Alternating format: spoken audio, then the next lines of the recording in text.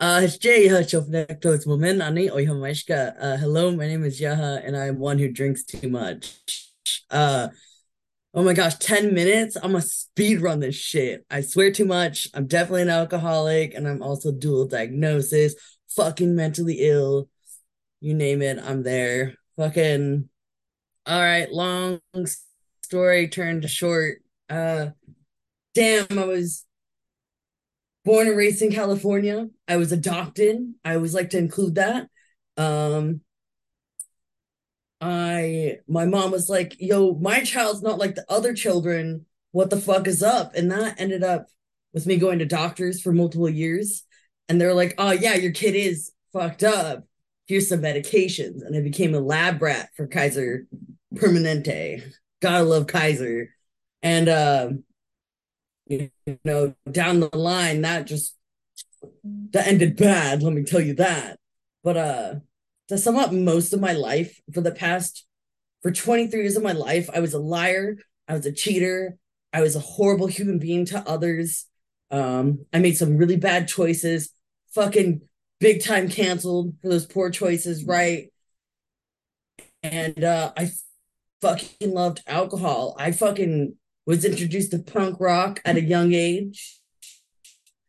I fell in love with fools. I could drink, look stupid, piss myself, vomit, and not care. I'm there. I'm game. And you know what's not punk rock? I always like sharing this part. It's not punk rock to be rolling in my own vomit and be covered in piss and shit. Like that followed me for such a long time. And you know, someone I love dearly kind of called me out on that shit. At this point, like I was working at a venue, being security and also doing the pizza work up in there and like taking advantage of the alcohol we had access to, yada, yada, yada. And they're like, "You're an alcoholic." And I was like, "What? Fuck no." And the night before, well, I had done too much. And that day they're calling me out on being an alcoholic. I was like, shaking, sweating, and thinking I was gonna shit myself like I am now. Like I work on this program, I'm not gonna lie. Fucking and they're like, "We're going to an AA meeting." I was like, "Fuck now." They're like, "You can't really get out of this one." I'm like, okay. Also, my internet's fucked up. I'm so sorry. Um, and yeah, they dragged my ass to an AA meeting. And it's fucking sucked. I fucking hated it. They made my ass fucking climb to the top of a skate ramp it was just it wasn't it. And I sat through that fucking meeting hearing God shit, this and that. And I think you'll hear that in a lot of people share being like, like I heard them talk about God, this and that, and like, fuck that. Well, yeah, that me too. That shit sucked. And that same person, I saw them again down the line, and they're like, "We're going to another meeting." And I was like, "Fuck, dude." And I couldn't get out of it. And we went, and I was like, "Fuck this shit. This shit sucks." But to rest in peace, our friend Laura Lai, but that person made that meeting a little fun. They're shit talking. I was like, "Oh my God, why are you talking during the meeting? Why are you yelling?" Like, and so I try and bring that energy to meetings now these days. Anyway, fucking even further down the line, I've lost. I'm like speed running through this. I lost like all my friends and people who I was like chosen family and whatnot. And I'm living in a fucking warehouse in Oakland. And I wasn't going to shows anymore. Nobody fucking liked me. Like I was a turd. I was a piece of shit. And like I pulled geographics. I had my suicide attempts years before in high school too, you know, and it was just like a broken fucking record. And at this point, I'm in this warehouse working a cannabis job, and something hit to where I hollered at like the only friend I had at the time, being like, "Hey, can you take me to an AA meeting and like kick it with me during that?" And they're like, "Yeah, dude, like let's fucking go." And so my first own meeting was like at the Rockridge Fellowship in Piedmont or whatever the fuck. And afterwards, some lady was like, I have a meeting for you. You might fucking like more. I was like, "Okay, bet." And she told me about the late show in downtown Oakland. And we went that same night. And, I was smoking weed at this point and drinking. And I was like, I kind of want to give this ago. And so I kept going on my own for the next few nights. And then I was like, oh, they say to like grab a sponsor. So I'm gonna try this. And I grab a sponsor and I let him know I'm smoking weed and I'm saying it helps with all this shit. And well, that wasn't true, right? I was full of shit at the time. And the person still worked with me. And you know what? I had a surgery and we were doing some step work. She called me out on getting high. And yeah, I fell out. I had my surgery and fell out. Went back to drinking, smoking cigarettes and smoking weed. Come back 8 months later and I'm like, I'm gonna try this again, but I was still smoking weed. And then I fell out again. I like got dumped by a girl. It wasn't good to have a relationship in the beginning of my sobriety. I made it to like 2 months, I think. I was back out in the world until finally at this cannabis job, I've been drinking again, breakfast, lunch, and dinner. My socks, underwear, and pants could stand on their own because they were covered in shit and smelled horrible. And like my deodorant stick and my Febreze. I'm so sorry to my armpits and the deodorant stick, but like I thought that would cover up my nasty crotch smell. It did not. It fucking did not. And I did it on my underwear too. Like really thinking about it, looks fucking nasty. And I'm not doing that now, thank God. Fucking I'm still gross though. At this job, our boss is like, here's some edibles. Don't eat them. Wink. I can't wink. And I just downed them all. All of us downed our edibles and like it hits, right? I am high as shit. And I was like, I like this feels great right now, but also like looking at my life, it's not great. Like I don't want this shit anymore. Like I really want to stop. And so me, high as shit, go to 10 p.m. late show and I grab my old sponsor. I'm like, let's try this again. Like I'm cold turkey, fucking everything. And they're like, okay, fuck yeah, let's go, dude. And so that happened. I cold turkeyed. I handed all of my shit to my coworker, and I'm like, I'm trying this, and they all supported me, which is hella sick. And I still managed to work in this cannabis warehouse and like not give into that shit. I have 2 minutes. How do I sum this up quickly? That me and that sponsor, I found someone else, so I dumped my sponsor. By the way, if you want to like dump your sponsor, it's okay. Call them up and be like, thank you so much for everything you've like taught me and done with me. We're done. We over. Just literally dump them. It's okay. It's fine. And I grabbed another sponsor right after dumping this other cool one. Well, I ended up relapsing on non-alcoholic beer, and the sponsor before said non-alcoholic beer is for fucking non-alcoholics. That shit don't fly. I got drunk off a non-alcoholic beer, and so that's my last time drinking. It's November 17th of 2019. I'm like, this whenever November comes by again, I'll have 4 fucking years. And that's sick. Because now, like, that person dumped me as a sponsor, and then I was dry, and then I went back to my old sponsor, and I was like, hey, I'm sorry for dumping you. Will you take me back? And they're like, fuck yeah. And now I'm on step 9, right? Like I'm out here checking in with them, being like, I'm gonna do this person on my mens. This is what I've written down. This is all this shit. And they're like, okay, all right, you ready? And I'm like, yeah. And they're like, all right, go about it. Go about it. So that's cool. I moved to Oregon and I moved back. I had all this crazy shit happen. I've had some really close calls. And I've just come to terms that like no matter what the fuck happens, I'm not gonna go back to like who I used to be and continue to become who I'm meant to be, right? Because now I'm at a job I love very much. There's some resentments there. I gotta work on them, right? But this job is the dream job.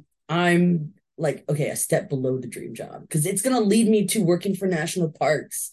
I'll get the decolonize and continue helping this land and protecting it.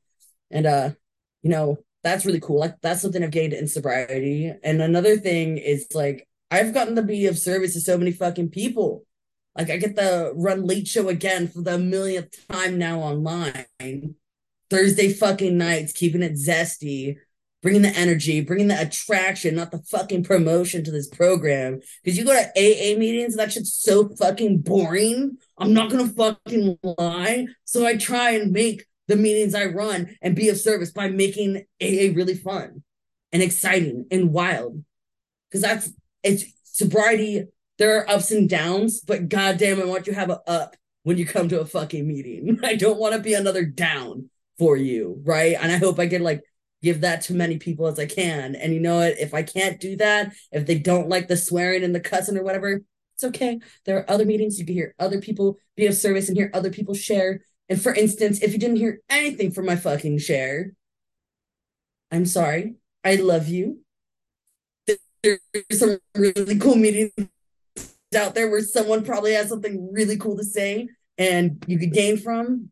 And also, welcome to the newcomers. This shit's so scary at first, but like, damn, you just fight that shit. This shit's gonna like, it's awesome.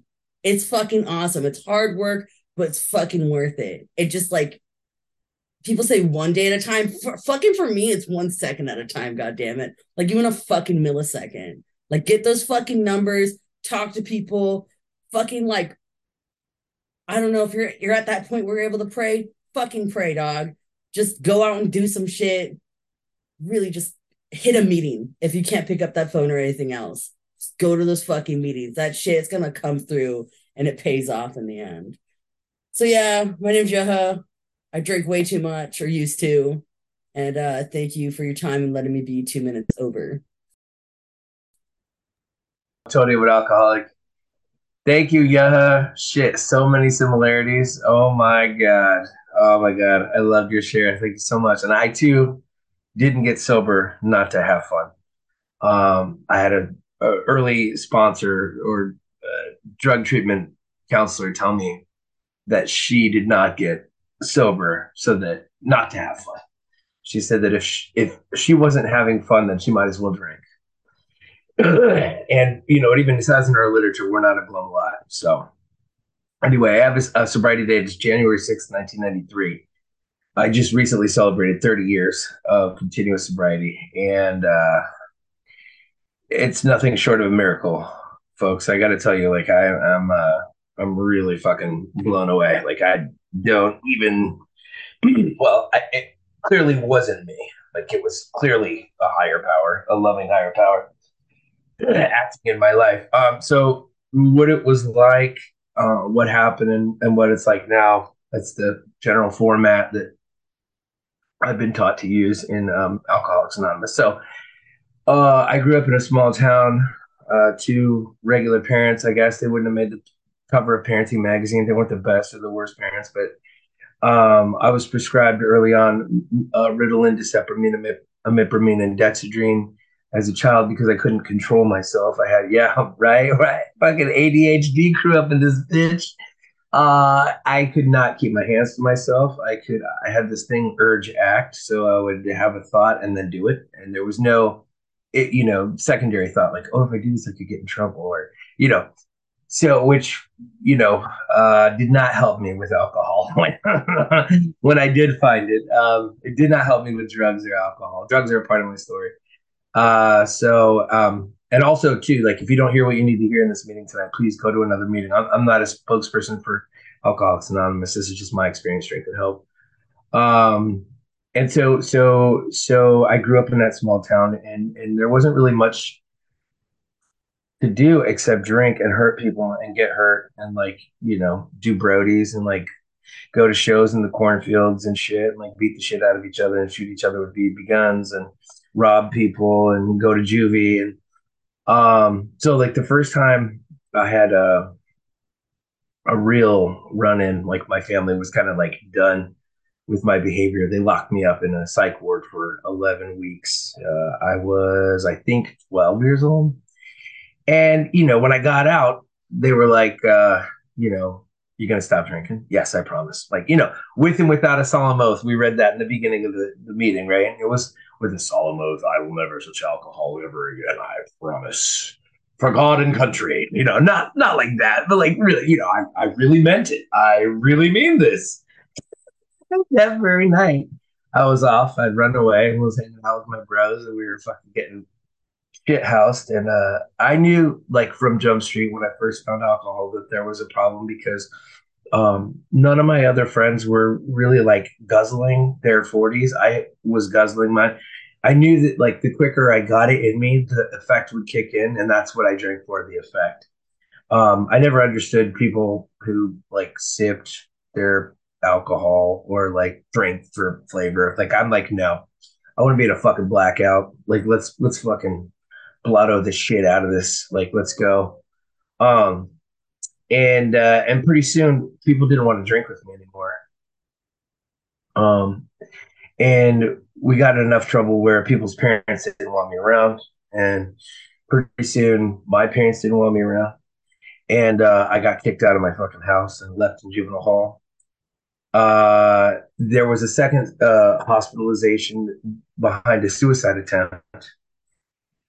I think I was like 14 or 15. And then the final suicide attempt, because I was, drinking. Alcohol's a depressant. And at the end, I wasn't even allowed in the house. Like I got kicked out of my mom's house and I was living with my biological father, who I didn't really have a relationship with anyway. Like I had grown up with my mom and my stepdad, and then they had my two sisters. And then when I got so far out of like fucking my alcoholism was like off the chain, they were like, okay, he's got to go. Like this just one thing isn't like the other. This is the thing that's got to go. And I ended up staying with my biological father. And like I said, I grew up. He would come by like every 2 years, maybe park outside the house with a birthday present, or a Christmas present. We'd sit outside in the car, and he wasn't allowed in the house. And we just didn't have a relationship.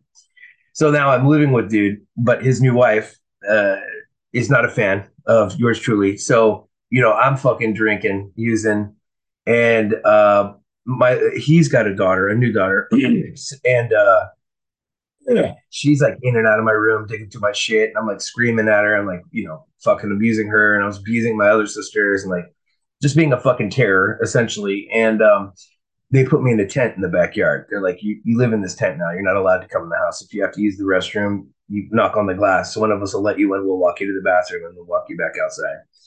And that was pretty much the last year of my drinking and using. And I got really depressed, and I was in a really, really fucking dark place. I quit going to school. So by that point, I'd been kicked out of regular high school. I wasn't going to regular high school anymore. I got kicked out my sophomore year and was made to go to continuation school. And up to this point, like I had been shuffled around from like my aunt's house to my grandmother's house, from my grandmother's house back to my dad's house, from my dad's house to a group home that, just moved around because like I was just, squeaky wheel. And very, very fucking depressed. Like I was so, I don't know about you guys, but I tend to be really fucking dramatic. And like if I have a feeling, then that's it. That's the end of the world. I'll just kill myself. And that was a big joke between me and one of my friends who are sober now. That was like the joke betwixt us. Whenever things would get hard, like in early sobriety, we'd be like, I'll just kill myself. And we would laugh about it. Like, how's this going? How's this going? Oh, I'm doing job search, blah, blah, blah. This. I have to do a fourth and fifth step, and I don't really want to do the step work. I think I'll just kill myself. So like, it was hilarious. I mean, alcoholics are dramatic. We are dramatic. I am dramatic. And in the beginning of my sobriety, everything was a crisis. Like, oh my gosh, like everything was a fucking crisis. And I didn't know how to have fun. Right. So what happened was I got locked up for the last time in the psych ward. I had a bomb. I was going to blow myself up. And the bomb squad came. My dad was pissed. Like everybody was fucking. They're like, "That's it. You're done, bro. You're fucking done." And I was in this hospital for a month and a half, and my insurance ran out. I was 17, and they said, "You're gonna have to call. You're gonna have to call someplace to go. You got to go live somewhere because you can't stay here. Your insurance is running out." And I was like, "Fuck, okay." Well, I called my mom, and she had left me in jail when I was 13, and was like, "Don't ever talk to me again. You're dead to me." Like, what did she say? "I don't love you. You don't love me. I'm not your mother. You're not my son. I don't know who you are. Don't ever contact me again. You're dead to me." Left me in jail. So I couldn't call her. And I tried to call my stepdad. They didn't pick up. Call my grandparents. They didn't pick up. My aunts and uncles were like, "You need to go to Napa.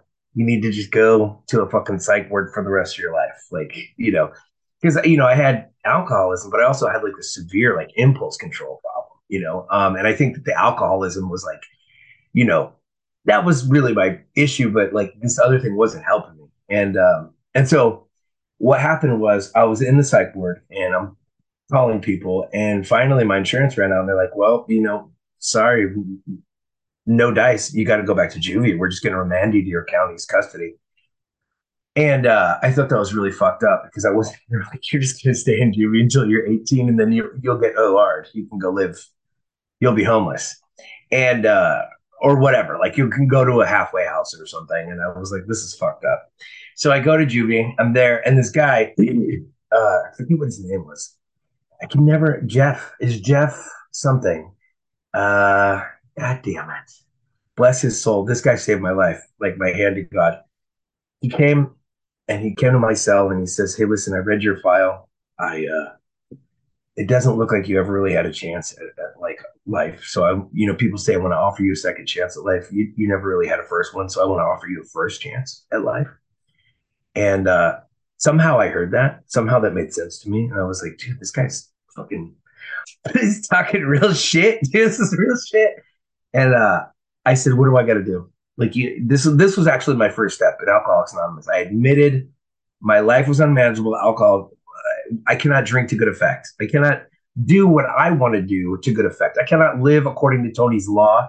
Like the rules don't apply to me. I'm special. I cannot do that to good effect. Like alcoholism, I self and me doesn't work. It doesn't. I can't. When I'm living on my will, my self will run it riot. It doesn't work. I have to have, what we find in step 2 and 3 as a barometer for, guidance in my brain. What am I doing? What am I thinking? So in that first step, he took me back to treatment. I said, what do I got to do? And he says, well, first you gotta commit. You gotta promise not to get high. Can you do that? I said, yeah, dude, I'll stay sober, whatever you want me to do. Right. He says, you got to not fight. You can't put your hands on people. And I was like, okay, I promise I won't fight. He's like, no matter what, because people are going to test you. This is a safe environment I'm taking you to, and people are going to push your buttons, and you're going to want to fight them. And I was like, well, whatever you want, just get me out of jail. And he said, you can't steal anything. Can you commit to that? I said, I won't steal anything. And he said, can you not have knowledge of any of these other things that other people are doing? You can't have knowledge of that. Meaning, like, if you find out somebody's done these things or they're doing these things, you have to help them own it. You have to help them telling themselves. Can you do that? I'm like, that's kind of like being a rat, dude. I don't know. Okay, just get me out of jail, right? And then the last thing was don't have sex with anybody in the program. And it was a treatment program and therapeutic community, to be exact. I don't know if you guys know what a TC is. It's like the beginning of like one of the first ones was like Synanon or Daytop, and they were all originated on the East Coast. Very like militaristic, very stringent and hardcore. Like you had to ask permission to turn the light on and off. You had to ask permission to write a letter. You had to ask permission to use the phone. Like I couldn't even touch a fucking telephone for the first 6 months because I was such a knucklehead. Anyway, you're supposed to be able to get all that stuff in 4 weeks, and like I was such an obstinate prick that I couldn't even follow directions to get those privileges. I was like, so he took me back, and I walked in through these huge doors. It was like an old convent. And I walk in and I hear somebody call my name. And I turn around and it's this dude I used to be dope with. I was like, what the fuck? And he's going, dude, I heard you fucking died. I heard you killed your mother and killed your whole family and then you killed yourself, bro. I heard. And I was like, what? What are you talking about? That's crazy. I would never do it. He's like, nah, bro, I heard you burned your house to the ground with your dead family in it. I'm like, oh my God, Dad. I told him I heard you went to San Quentin or whatever. I heard you went to San Quentin after they locked you up in fucking city jail and you were going to Quentin for killing somebody. And he's like, nah, bro, nah. And we both disappeared into the treatment program. So we're in the treatment program. And the first week, 6 days in, 6 days, not even, I didn't even make it a fucking week. 6 days in, I did something. They got me in so much trouble. They were ready to kick me out.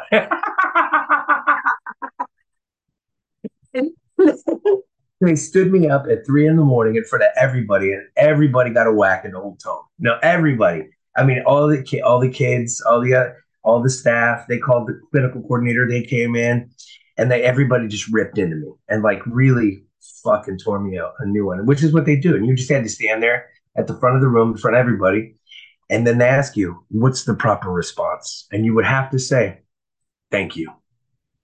If you said anything else, they would continue the tirade like, and people like this close to your face. It's like, the guy's a DI, like a drill instructor in the Marine Corps, like screaming in your face. And the only thing you could say is thank you. That's it. And so to get it to stop, get them to time out, stop. And so I remember the other kids in this program, them leaving at night, going somewhere on the bus. They would go and line up at the little window at the front of the building and get bus tokens to take the bus. And I go, where the fuck are you guys going? We're going to an AA meeting, bro. And I'm like, what the fuck is an AA meeting? So I knew nothing. I was zero, zilch, not a zip. I was in this treatment program. They weren't telling me about AA. This was something kids got to do if they were good. And so I thought, fuck, I want to go to an AA meeting. I want to get out of this treatment program. And so like I asked some of them, will you take me with you? Will you take me with you? Yeah, we'll take. So you had to like, have somebody shadow you. They had to like, essentially like you had to hold their pocket, like be with them all the time. Kind of like in jail, right? Like hold my pocket, don't let go. And so I went to these AA meetings and I started to hear people's stories and see how people were talking about alcohol, see how they were talking about the compulsion and the obsession to get loaded, see how, all the spiritual principles that they started to apply to their lives on a daily basis and how increasingly their experience of life got better, how the quality of life being in their skin got better by working the 12 steps and 12 traditions, by working with others, by getting commitments, by doing 90 and 90, all the things you guys say in the beginning. And I heard all these things and I started to do them. So I said, I want a sponsor. I'm going to get a sponsor. And so I went back to the treatment program and I asked my clinical caseload manager, I said, hey, can I get a sponsor? And they said, you can't even fucking finish the paperwork I give you. How are you going to even get a sponsor? And you can't even use the phone yet, Dumpski. Like, no, you don't get a sponsor. So it became something that I had to work to get. It became like a carrot almost, right? And I remember too, like going back, because after staying sober and graduating that program and, working the steps, blah, blah, blah, I went back to that program as staff and I worked with the kids in that program. What do they call those guys? I was just a counselor, right? And I remember going back and talking to some of the staff members, and they all said the same. They were unanimous. They were like, "We didn't think you were going to stay sober. We thought you were going to leave like after a month. Like we put so much pressure on you. We thought you were going to blow out after a week, but like we didn't. We took bets. You were going to make it. You weren't going to. I thought you weren't going to make it. You're a miracle. Do you know what a miracle you are? And for some reason, for whatever, I know it's not me. I know it's not me keeping me sober. It's, my guy, my dude upstairs, Sky Daddy, whatever you want to call it, the cosmic, whatever creator. That is what has saved my ass time and time again. Every fucking time I want to throw in the towel, do something, act out, make a bad decision, throw myself under the bus. My higher power is always like, no, not yet, buddy. You're not done. Nope, get back. Let's go. Nope, let's go. Come on, wrap it up. Let's go. And I'm lucky. I'm lucky that because when I got here, what happened was when I started working the steps, yeah, no problem. Step one, I can accept that. No problem. I'm a fuck up. I've been a fuck up my whole life. I fucking hate you. I fucking hate myself. I just want to die. That's why I fucking drink. That's how I drink. That's how I get down, right? That's my whole fucking, persona. That's what I want the world to believe that's what I'm about, right? But inside, what I found out by working the steps, what I really found out was there's a scared little boy that lives inside of me, right? Or whatever you want to call it, the core, right? What is the core? The core of my disease is rebelliousness. I get afraid and then I misbehave. That's it. I just described my whole alcoholism. I get afraid and then I misbehave. That's it. I act out because I got a feeling, and that's extremely childish, but that's my default when I'm in my disease, when I'm not living according to the spiritual programs of the 12 steps of Alcoholics Anonymous, when I'm not living in the solution, when I'm not living in constant action, I get afraid and then I misbehave. That's the bottom line. And so what the second step, and this is why I bring this up. The second step talks about God. And I'm like, what? I didn't come here to find God. Fuck God. I'm not about God. Fuck this God bullshit. This is dumb. Like I'm not, I was raised Presbyterian, but I didn't. These people are fake. They go to, they go to church. They drink. They eat donuts. They drink coffee. They backslap and attaboy and gold stars and high fives. And I'll come to buy the car dealership and do this, this, and this. And it's like this old boys club. Fuck that. I don't need that. Like that's garbage. This is fake. It's for fake people. But what I found was in the book, and this even says in our literature, be quick to see where religious people are right. Okay. Okay. Why? What do I get? What do I get to gain from that? Well, I whenever I look for when somebody's right, I'm looking for the similarities. That's where I need to be. I need to be looking for the similarities all the time, not the differences. I can find the differences. It's so simple, easy for me to find the differences. I look at people all day long and I'm not like this person. They're not like me. I'm not like them. They're not like me. Blah, blah, blah, blah, blah, blah, blah. But when I look for the similarities, it's a win win because I'm benefiting from what they know, from what they know to be true for themselves. I can apply that to myself. I can find solace and honesty and wisdom in anybody's, spiritual path. I can see it in Islam. I can see it in Buddhism. I can see it in Christianity. I can see it in Jainism. I can see it all throughout, human history. I can see it. It's there. So be quick to see where religious people are right. Take what you want, which is another way of saying take what you want, leave the rest. Right. Like I don't have to eat all of this God business in the second step wholesale, like all of it at once. Like that's crazy. And so in the third step, right, having found like my concept of a higher power, then I get to act in accordance with that and say, okay, please guide my thinking and behavior. Take my will in my life, guide me in my recovery, show me how to live. Okay.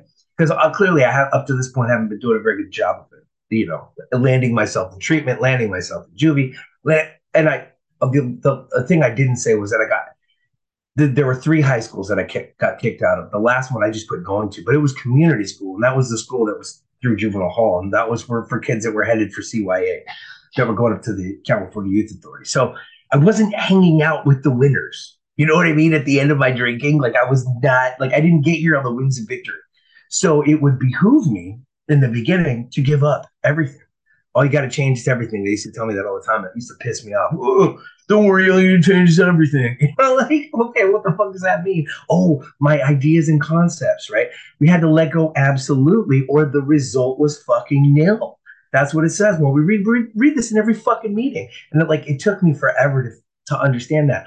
Oh, I have to let go absolutely. All of it. I have to turn it all over, or the result is nil. Nothing's going to change. Nothing changes. Nothing changes. Um, I just finished the fourth and fifth step. So 4 and 5, 4 is a chance for me to look at the contents of what's going on once I've done 1, 2, and 3. So 1, 2, and 3 is I can't, he can, I think I'll let him.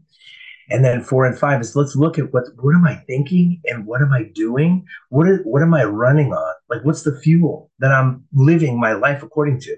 And 9 times out of 10, it doesn't take long for my brain to get sticky. And what I mean by that is like most of the time, my brain is like a Teflon pan. It's like nonstick pan. Shit happens, and I'm like, yo, wow, shit happened. Cool. And then on to the next thing. No problem.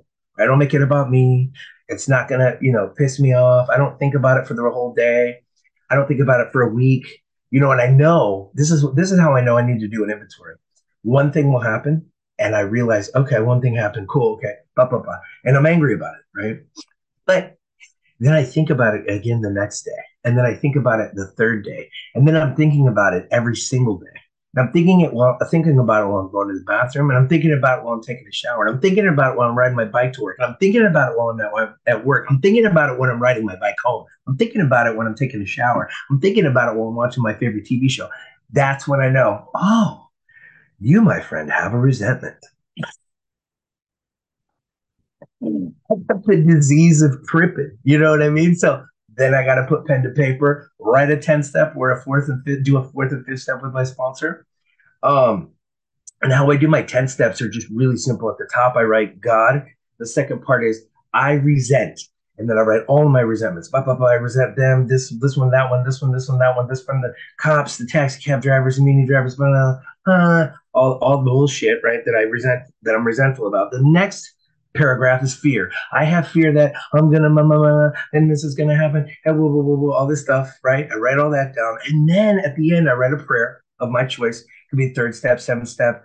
I don't think I've ever did the St. Francis prayer, but like that would be laborious, arduous task that I'm not really up to. I don't really want to write that motherfucker out. Okay, feel me? But I didn't come here to transcribe prayers. But I'll do like a simple one, like, please take this over, blah, blah, blah. I sign it, my name, and then I call somebody on the phone and I read it to them.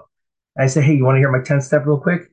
I got a couple guys, they text me, one guy in particular every day. He texts me his 10 step. And he's not even my sponsee. Like, he just likes to text it to me. And I'm like, he asked me, can I send you my 10 step every day? I'm like, yeah, I don't give a shit, whatever. But it's great because he gets to be responsible to someone else to share his 10 step with. And then I get to read this stuff and I look at it, I'm like, wow, I do that too. I need to take a look at that. And so then 4 and 5, right? So then I talked to my sponsor. I did my fifth step with him. And this last one was funny because I think the main gist of this was practicing more patience, trying to be more non-reactive. These were like the spiritual opposites. So how I do my 4 steps are like I write the resentment, person, place, or thing. I make a hit list, right? All the things I hate, I'm angry about it. Then the second column is what they did to me. The third column is what I did to them or what I did to cause this resentment or in retaliation to what they did to me, right? The next column after that is my character defect. And then the last column is the opposite of my character defect, like the spiritual principle. So I keep the list because it's what I need to work on, right? I ask God in 6 and 7, please remove my shortcomings. Please remove my defects of character. I'm doing 6 and 7. I have to meet him halfway by attempting to live in my spiritual opposites. And this time they were practicing more patience, trying to be more non-reactive, knowing that there's enough time for you and there's enough time for me, like just intrinsically, right? In the experience of life, that there's enough space for all of us in this world. There's enough space for me. There's a place for me to live, right? There's a place for you to live.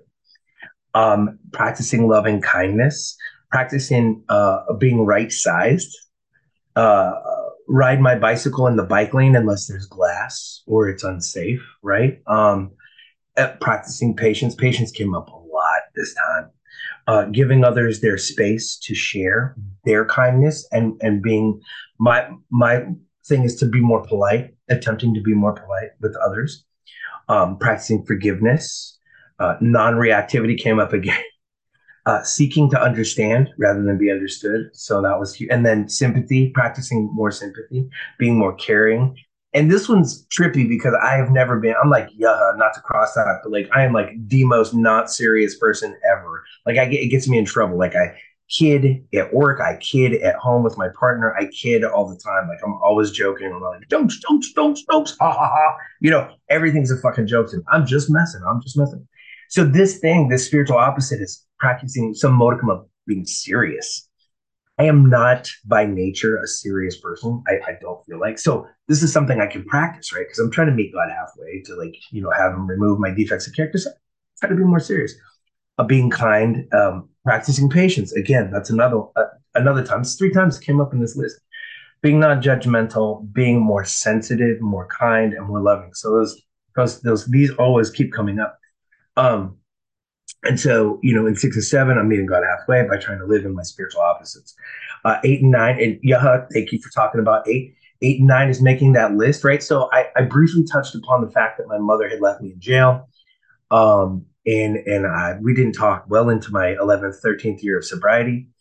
And then, as a result of me continually working 1 through 12, working the steps again and again, each year, house cleaning, and me changing, me doing the work. And I sounded like a Muppet. What the fuck? Me like Cookie Monster. Me changing.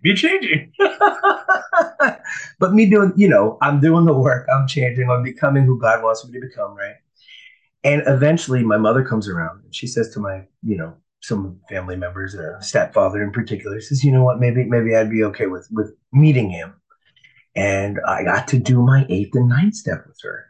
And I got to make amends to my mother. She always was at the top of my list. She was always at the top of my list. And I got my mom back. AA helped me get my mom back. So not only did AA take care of my alcohol problem, not only did AA take care of my career problem, I have a career today, AA took care of all of my relationship problems. AA took care of my mother, my the problem I had with my mother. And it's funny how like in long-term sobriety, as you stay longer, the sober longer over time, you start to see like there's certain things you're not willing to let go and give up to God. Like there's certain things that you get like really wrapped up and you're like, I don't play fantasy football, but I imagine somebody somewhere is like really worried about their fucking bets and they're like, oh my, they're obsessing about it and it's making their life miserable and they refuse to turn it over to God and they're going to fucking self will it until they're miserable behind it. And I would imagine that somebody somewhere, their sponsor is saying, God took care of your alcohol problem, right? Yeah. Then he took care of your housing problem, right? Yeah, yeah. He took care of your heroin problem if you had one. Yeah, yeah, yeah. So why are you not going to turn over your fucking fantasy football bullshit over to your higher power or your bank account or your house that you're trying to buy, whatever, or the kid that you're trying to have? The more you turn over, the more freedom you have, right? And I trust intrinsically my higher power to take care. I'm exactly where the fuck I'm supposed to be at 30 years. Wherever you are, you're exactly where the fuck you're supposed to be. Whether it's 30 days, 30 years, anything in between. Like you're exactly where you're supposed to be. And it fucking sucks to hear that sometimes because stuff happens. Life shows up and shit gets hard. And it's fucking tough to like 5 minutes. 5 minutes, copy that. It's tough to walk through that stuff, to navigate that stuff with a modicum of grace, with a modicum of solution, with a modicum of, trying to be, centered in your higher powers, whatever your higher powers will for you is, right? And so then in making amends with my mom, I got my mom back. So we started hanging out, blah, blah, blah, blah. Fast forward to it. And what I didn't say was that as a direct result of working the 12 steps of Alcoholics Anonymous, I found something that I was really good at and that I love to do, which was sing in a fucking hardcore band. And I got to play all over fucking Europe, 2 European tours, fucking all over California for fucking 13 years with one band, for 5 years with another band, and then do another project with somebody else like recently. Like it's amazing. Like it gave me a life, right? But I don't let so like when Laura asked me, will you speak on a Saturday night? At 8 p.m., I immediately just said yes because AA gave me the life that I have today. Everything in my life is a direct result of this fucking program. And so I don't let my life get in the way of my AA life. Like my AA life is number one. My relationship with my higher power should always be number one. The steps should always be number two. My sponsee should always be number three.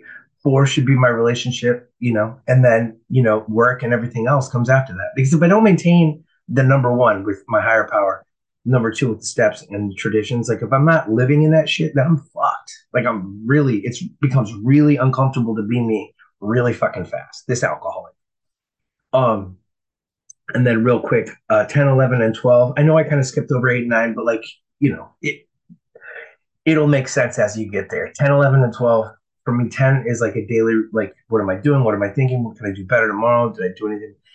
Just be in the moment, be like, try to be centered in what is, not what is not. Like, don't live in here. Like, I wouldn't go, don't, I mean, if you're new, stay out of your fucking head. It's a bad neighborhood. Don't go in there alone. 11 is trying to practice some modicum of like communication with the universe. Maybe for some of us, meditation could be sitting and staring at a candle. It could be, closing your eyes and breathing and observing your breath in and out.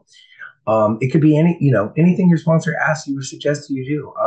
And I'm convinced, now that when you're looking and when you're seeking for that relief outside of yourself, that's all that's important. It's not so much that you find something or that you are able to say, this definitively, this thing is it. This person is it. This deity is it.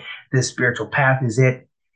I think it's more important that we're seeking, that we're looking actively outside ourselves for that, whatever that is.